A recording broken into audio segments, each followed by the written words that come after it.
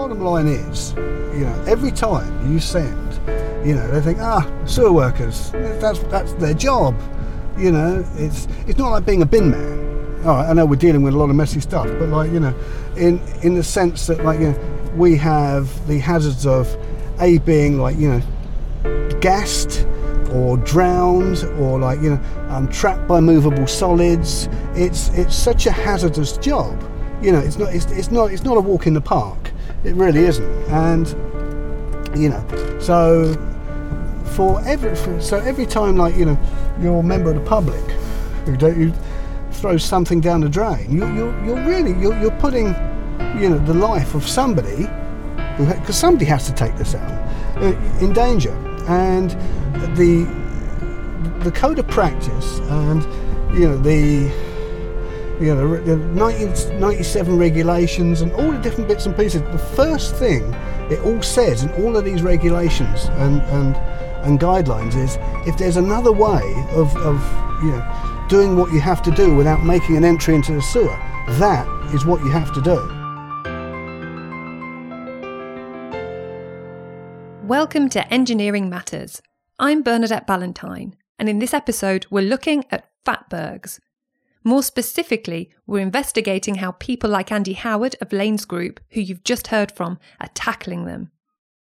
These enormous subterranean mountains of calcified fat are blocking sewer systems in cities all over the country, and removing them requires ingenuity, engineering, and a lot of careful planning. But once fatbergs have been taken out, it's not the end of the story, because these man-made monstrosities can return. Fatbergs first hit the headlines in 2017 when a supersized blockage was discovered beneath the streets of Whitechapel in London. At 250 metres and 130 tonnes, it was certainly gigantic. But then Lanes Group, working as a subcontractor to Thames Water, found another one 3 times the size just around the corner at Blackfriars. To find out how these hideous heaps of hardened grease were removed, I went to talk to Andy at the site of Europe's biggest fatberg. You must be Andy. Yes, praise God. Hiya, good to meet you. Hi, how you doing? Yeah, can't miss you in that jacket. And mine practically matches yours. Close. Nearly got rained off, but we're okay. We're all good. Yeah. Right, okay, so where do you want to start? Well, I wanted to meet you here. I met Andy on a very rainy day on Blackfriars Road in central London, just at the point where the bridge meets the south side of the river. Right, so the initial fatberg phenomena actually started over in Whitechapel. Oh, right, okay. Okay, so we found that as, and it just became a sort of engineering project, and then from there, this was the next step up, and this has so far been the biggest fatberg found in Europe. So the Blackfriars... Unlike the Whitechapel fatberg, which was discovered when customers reported blockages, the Blackfriars fatberg was found by chance as part of a routine 6-week clean to remove silt from the Battlebridge sewer. Standing above ground, Andy explained that it stretched as far as my eyes could see. Yeah, we're standing at one end of it, and the other end is literally 1,200 metres away. Wow. I mean, Which direction? South. So, okay. So the actual fat we dug out was about 760 metres, but there was a gap in between. So you've got I think it worked out about 500 metres. Then there was a gap, and then there was another 200 metres. Was this continuous running sewer that it was through, or was it Yes. junction? So this is the Battlebridge sewer, and it runs from here all the way right through to, off the top of my head, right through to Greenwich, along low level 1. So it runs down to a main junction point where you've got the Battlebridge and the Arnold, they all join, and from there it runs down to Elephant Castle, it gets into a bigger line. So from here, I think this end is basically a 1200. By the time you get down to about a mile down the road, it's 1375 by 968, if I remember rightly. Is it one of the brick sewers? Yes, it's all Victorian brick sewer all the way through. Okay, so this is Bestlejet's original This is the original design, These yeah. are the egg-shaped sewers that are getting blocked with fat, and this is what you were working on. Yeah. So shall we jump in the van? Let's do it. So we took to the streets in Andy's van, and he told me more about how Thames Water battled with this blubbery blockage. So we try and get as much information from other departments as we can, and we knew the system was holding high. So when we spoke to other departments, we said, yeah, we've lifted the chamber lids and everything's flowing. It's just a standardised clean. So what's happened is when we've actually gone to clean it, we have a reference point where we start, and from that reference point we literally got in and we faced a wall of fat upstream and downstream. So did you know what you were looking at that point? At that point, no, because it was completely unprecedented. I mean, nobody had seen anything like this before. So you were faced with this wall of fat. What did you do next? Well, we literally sat there and looked at it for a day. So we actually worked out what it was, and we then had to just try and work out how far it went upstream and how far it went downstream. So we then literally made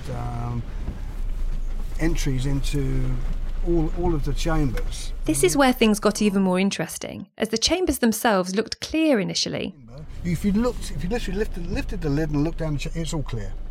But if you got in and took a look upstream and downstream, there was just this wall of fat and everything was running underneath it.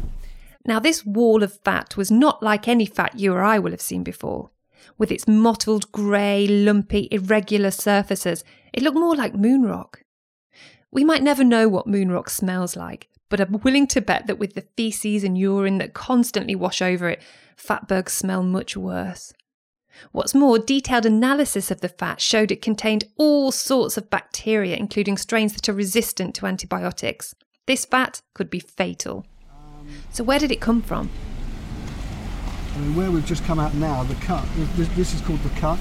This is where there's a big gallery under here. We're on Blackfriars Road, just to be clear. And there's a big gallery under there, and that was primarily from all those restaurants where we've just come out of. That's where all the fat was coming in from. Yeah. And running straight down, and where you have the laterals dropping in from these side streets, as you can see on the side. Because it wasn't getting away, these side streets were backing up, so the customers, especially down at this bottom end, were all getting blocked.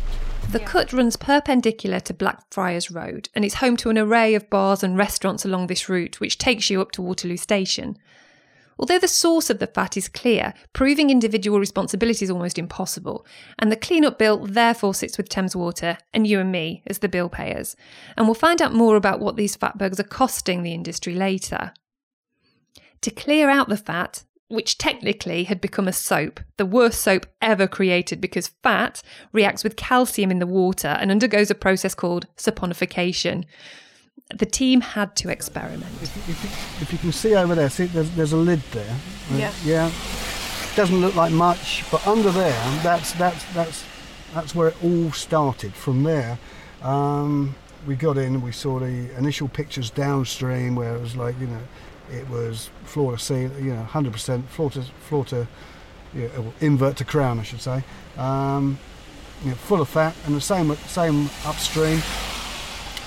And the first thought was, how's it getting away?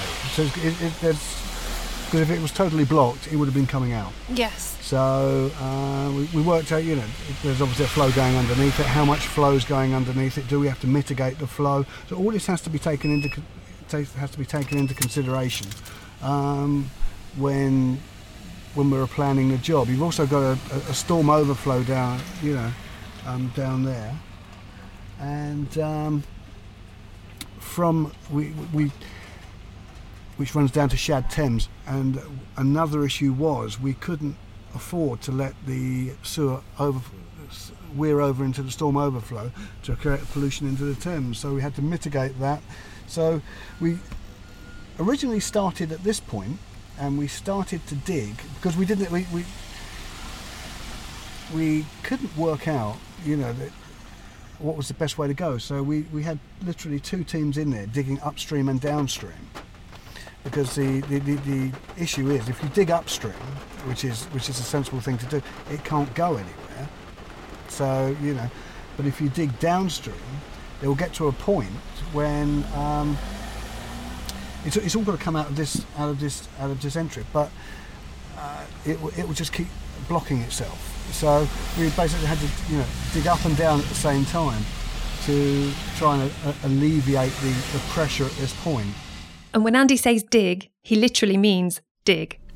The thing we learned was, because everybody who sits behind a desk, whether you be an engineer or whether you be in planning, there's always a tool for this, so they say. And we discovered there wasn't.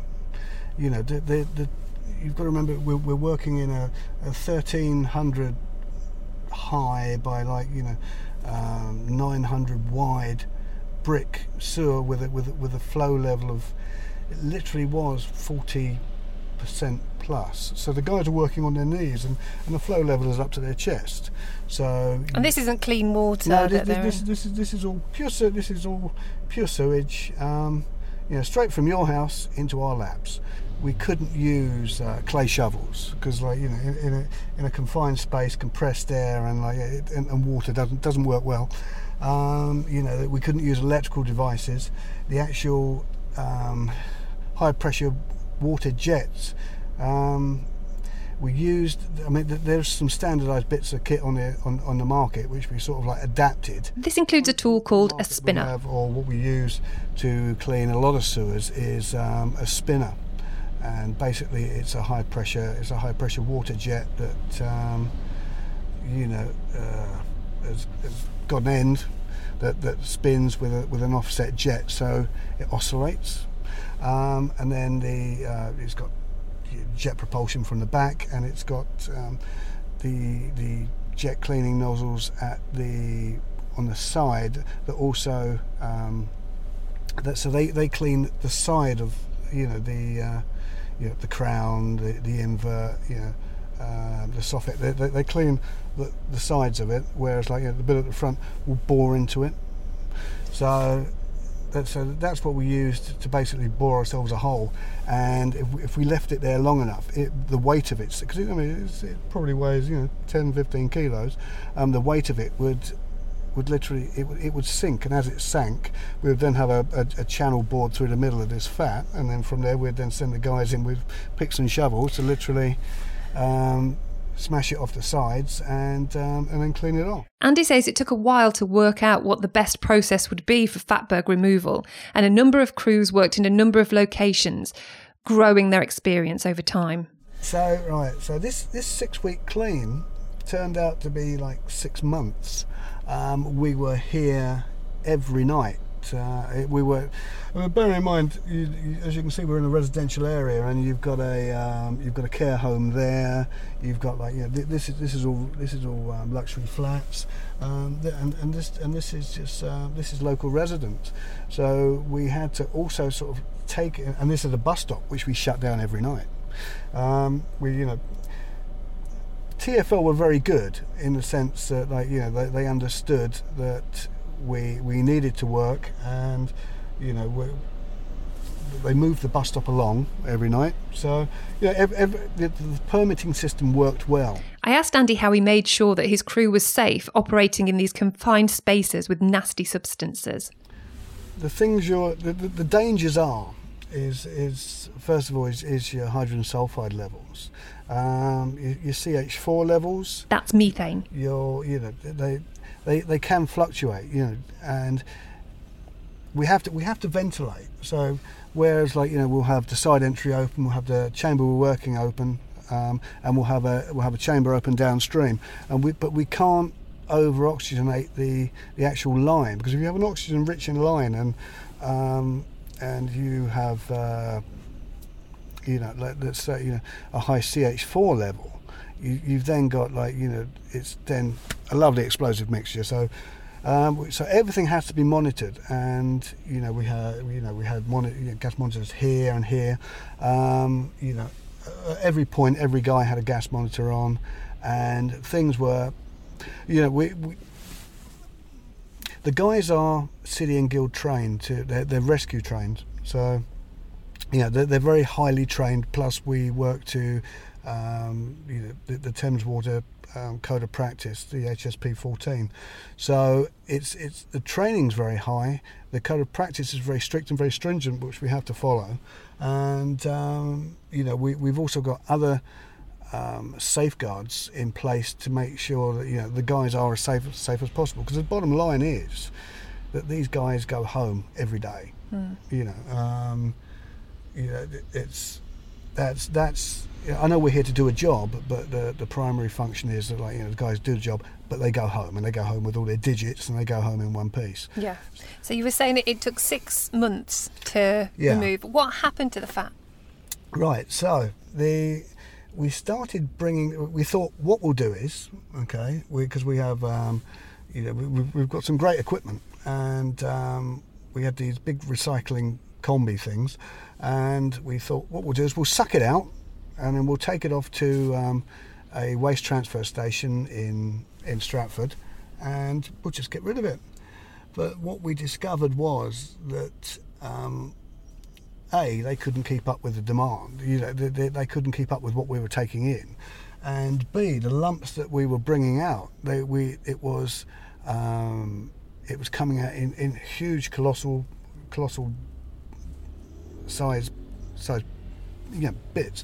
So what we devised was a system to literally bring out the fat in large lumps and in 1 ton bags, in 1 ton rubble sack type bags, and we would then we used to have a flatbed van. So and this flatbed van would run backwards and forwards to the base treatment works, which was in Chertsey. Just taking these bags that we kept filling up, and when the bags actually got to Chertsey, they would be stored in a separate area, and it would then be taken off to be turned into biodiesel. Wow, okay, so actually... It's an uplifting end to the Blackfriars story, but the reality is that unless people change their habits and stop throwing wet wipes and fat down the drains, fatbergs will return. Right now, they continue to be a very real threat to sewer systems around the country and present a serious danger to both the people removing them and the sewers themselves. Because the bottom line is, every time you send, they think, sewer workers, that's their job. It's not like being a bin man. All right, I know we're dealing with a lot of messy stuff, but in the sense that we have the hazards of being gassed or drowned or trapped by movable solids. It's such a hazardous job. It's not a walk in the park. It really isn't. And so every time you're a member of the public who throw something down the drain, you're putting the life of somebody because somebody has to take this out in danger. And the Code of Practice and the 1997 regulations and all the different bits and pieces, the first thing it all says in all of these regulations and guidelines is if there's another way of doing what you have to do without making an entry into the sewer, that is what you have to do. Removal has to happen from the inside out. And it's here that engineers risk harming the existing pipes and sewers, some of which date back as far as the 1860s, when Chief Engineer of London's Metropolitan Board of Works, Joseph Bazalgette, devised and delivered what at the time was the greatest civil engineering project in the world. His ingenious new sewer network stopped foul sewage mixing with drinking water and put an end to the Great Stink of 1858 and the frequent outbreaks of cholera that killed tens of thousands of people and dramatically cut life expectancy, especially for children. Bazalgette knew he needed to build for the future and insisted on creating a system that could cope with double the 2 million population of London. His unique inverted egg-shaped brick-lined major sewers could maintain adequate scouring velocities even at low flow rates. But these Victorian marvels are now under threat because of a lack of respect for our infrastructure. You know, you'll remove it from the inside. So, but if you affect the integrity of the sewer there, because it's basic physics. Like, you know, if you take away bricks from the side, the roof's going to fall in. Yeah. So, and vice versa. So, And is that how hard it's adhered to it? yes, Yeah. this stuff, it literally bonds together harder than the concrete they use for piling. So this is actually threatening the integrity of the sewers Oh themselves. yeah, very much so. Yeah. In some cases, this has meant running a new concrete liner through the middle of the existing sewer. But of course, this changes the flow characteristics of the system and lowers capacity, which is a problem when the fatbergs keep coming. The Whitechapel fatberg has come in again. That means Andy's work's not over, even once the fatbergs have been removed the first time. It's an ongoing process. I mean, we've been back recently to check Blackfriars. The Blackfriars is running well, which is good. Now we're going back to Whitechapel now. Whitechapel now has had to have a reclean. Right. And this is how long since the big fatberg was removed? a couple of years. So 2 years on, it's starting to build up again. Yes. So, and it's interesting to, you know, it's only certain sections. It happens in certain sections, and we've now, because we monitor it, we know how it's happening, why it's happening. But it wouldn't happen at all if people didn't throw fats and oils down the drain. And it also wouldn't happen if people didn't flush baby wipes and other non-flushable products down the toilet. Because these baby wipes were never designed to be flushed away, so they don't break down in the sewer. Far from it, they actually cause a build-up of materials, including fatbergs, which is so severe that research from the UK water company representative body, Water UK, found that wet wipes are responsible for 93% of all blockages. And how many blockages are there every year? Have a guess. I'll give you a clue. It's a lot, and I'll tell you the answer at the end. As we've heard from Andy, clearing the blockages is dangerous work, and it costs the bill payer £100 million a year. So the next time you complain about your water bill, ask yourself what you're putting down the drain. To make things even more complicated, many of the wipes actually say flushable on the packaging. Flushable just means it goes down the toilet. It doesn't mean it's supposed to go into the drainage network. It won't decompose. It won't it won't disappear. It will go into the system, and it will sit there. So I mean, and you've got to remember this system is 1860s onwards. Yeah. And even though it's an absolute marvel, it really is, and it's to look at, to actually be in, and see the craftsmanship that actually went into this. It's very clever. Yeah. It is. It's very clever. It's very well built, and it's very well thought out. But it's like all these things. It's You did not expect to have baby wipes holding fat from restaurants and that volume of things going into it that were never anticipated. No, it never was. This confusion led Water UK to work with technical specialist WRC to create a new standard for wet wipes. Water Industry Standard 40206. It sees wipes that are genuinely biodegradable marked with a blue and white fine to flush symbol. So look out for that if you're buying wet wipes. Looking ahead, Andy and his team have got another fight on their hands. The concrete berg is real. It's very real, and it's very, very common. The usual cause? Piling contractors hitting sewer pipes and then pumping in high-strength concrete. A lot of concrete. And, they've just kept pumping it in, and it's that, oh well, it's taking a lot, isn't it? Not realising that it was going into the sewer. Yeah, and then but by the time you realise these things, it's too late. And as we were out looking at fatbergs, Andy explained he was currently dealing with a concrete berg in central London. A constructor is building apartments, and they've gone straight through what we believe to be just a lateral. I think quite a big lateral, probably 225, a 9-inch, and while pouring the concrete, it's just gone straight into the sewer. It's effectively created an underground dam. For now, the team's managed to divert the flow away from the dam into a different mainline sewer, but that involves forcing water to run uphill. You've got a gallery where there's these three main lines, and so we've managed to divert it down Moreland Street to get it to drop into to get the excess overflow to drop into the London Bridge main line. Now the thing with that is you've got to get the interesting part about that is it's like it gets to a point and it does actually break its back. There's a pinnacle 3/4 of the way along, but for that first 150 minutes you've got to get the water to run uphill.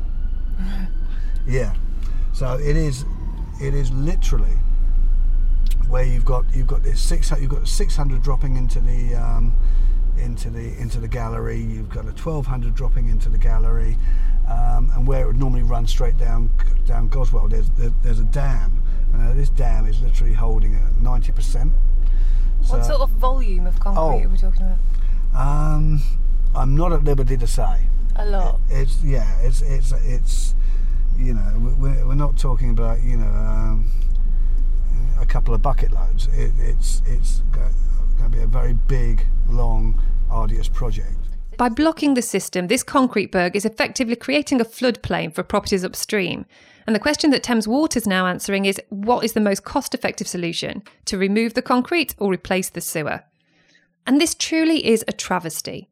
For over 150 years, Bezaljet sewers have withstood the massive growth in London's population, managed to operate with over double the original design flows, and now, thanks to ignorance and entitlement, users are managing to destroy it. We can only imagine what Joseph Bezaljet would say if he could see people throwing fat, wipes, drugs, needles, nappies, and all of the other things down the drain that shouldn't be there. He saved London from a public health emergency when his sewer system separated foul water from clean water sources and banished cholera, but he can't save it from the users of today. But engineers like Andy are trying to save the system, and he has some wise words to share. Yeah, bin it, don't block it. And that literally, it really is that simple. Bin it, don't block it. Thank you for listening. Engineering Matters is a production of Reby Media, hosted by Bernadette Ballantyne, produced by John Young. Special thanks to Lanes Group and Thames Water. And if you're still listening, there's 300,000 blockages in our sewers every year, thanks to Water UK for that statistic. We're going to be back with a new episode in 3 weeks, and it's going to be a good one.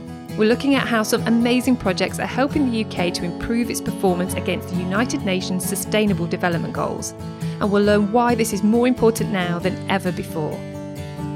To learn more about Engineering Matters, go to our website, engineeringmatters.reby.media. We're also on Facebook, Reddit and LinkedIn, and you can follow us on Twitter at Engineer Matters. Rory Harris is the executive Fatberg producer. If you like the podcast, please leave us a comment or review on your podcast app. And Engineering Matters is available on all podcast apps. Or simply tell your friends to listen. Do you work on engineering that matters? Let us tell your story. Contact Ryan. That's Ryan, R-H-I-A-N, at Reby Media, R-E-B-Y media.com.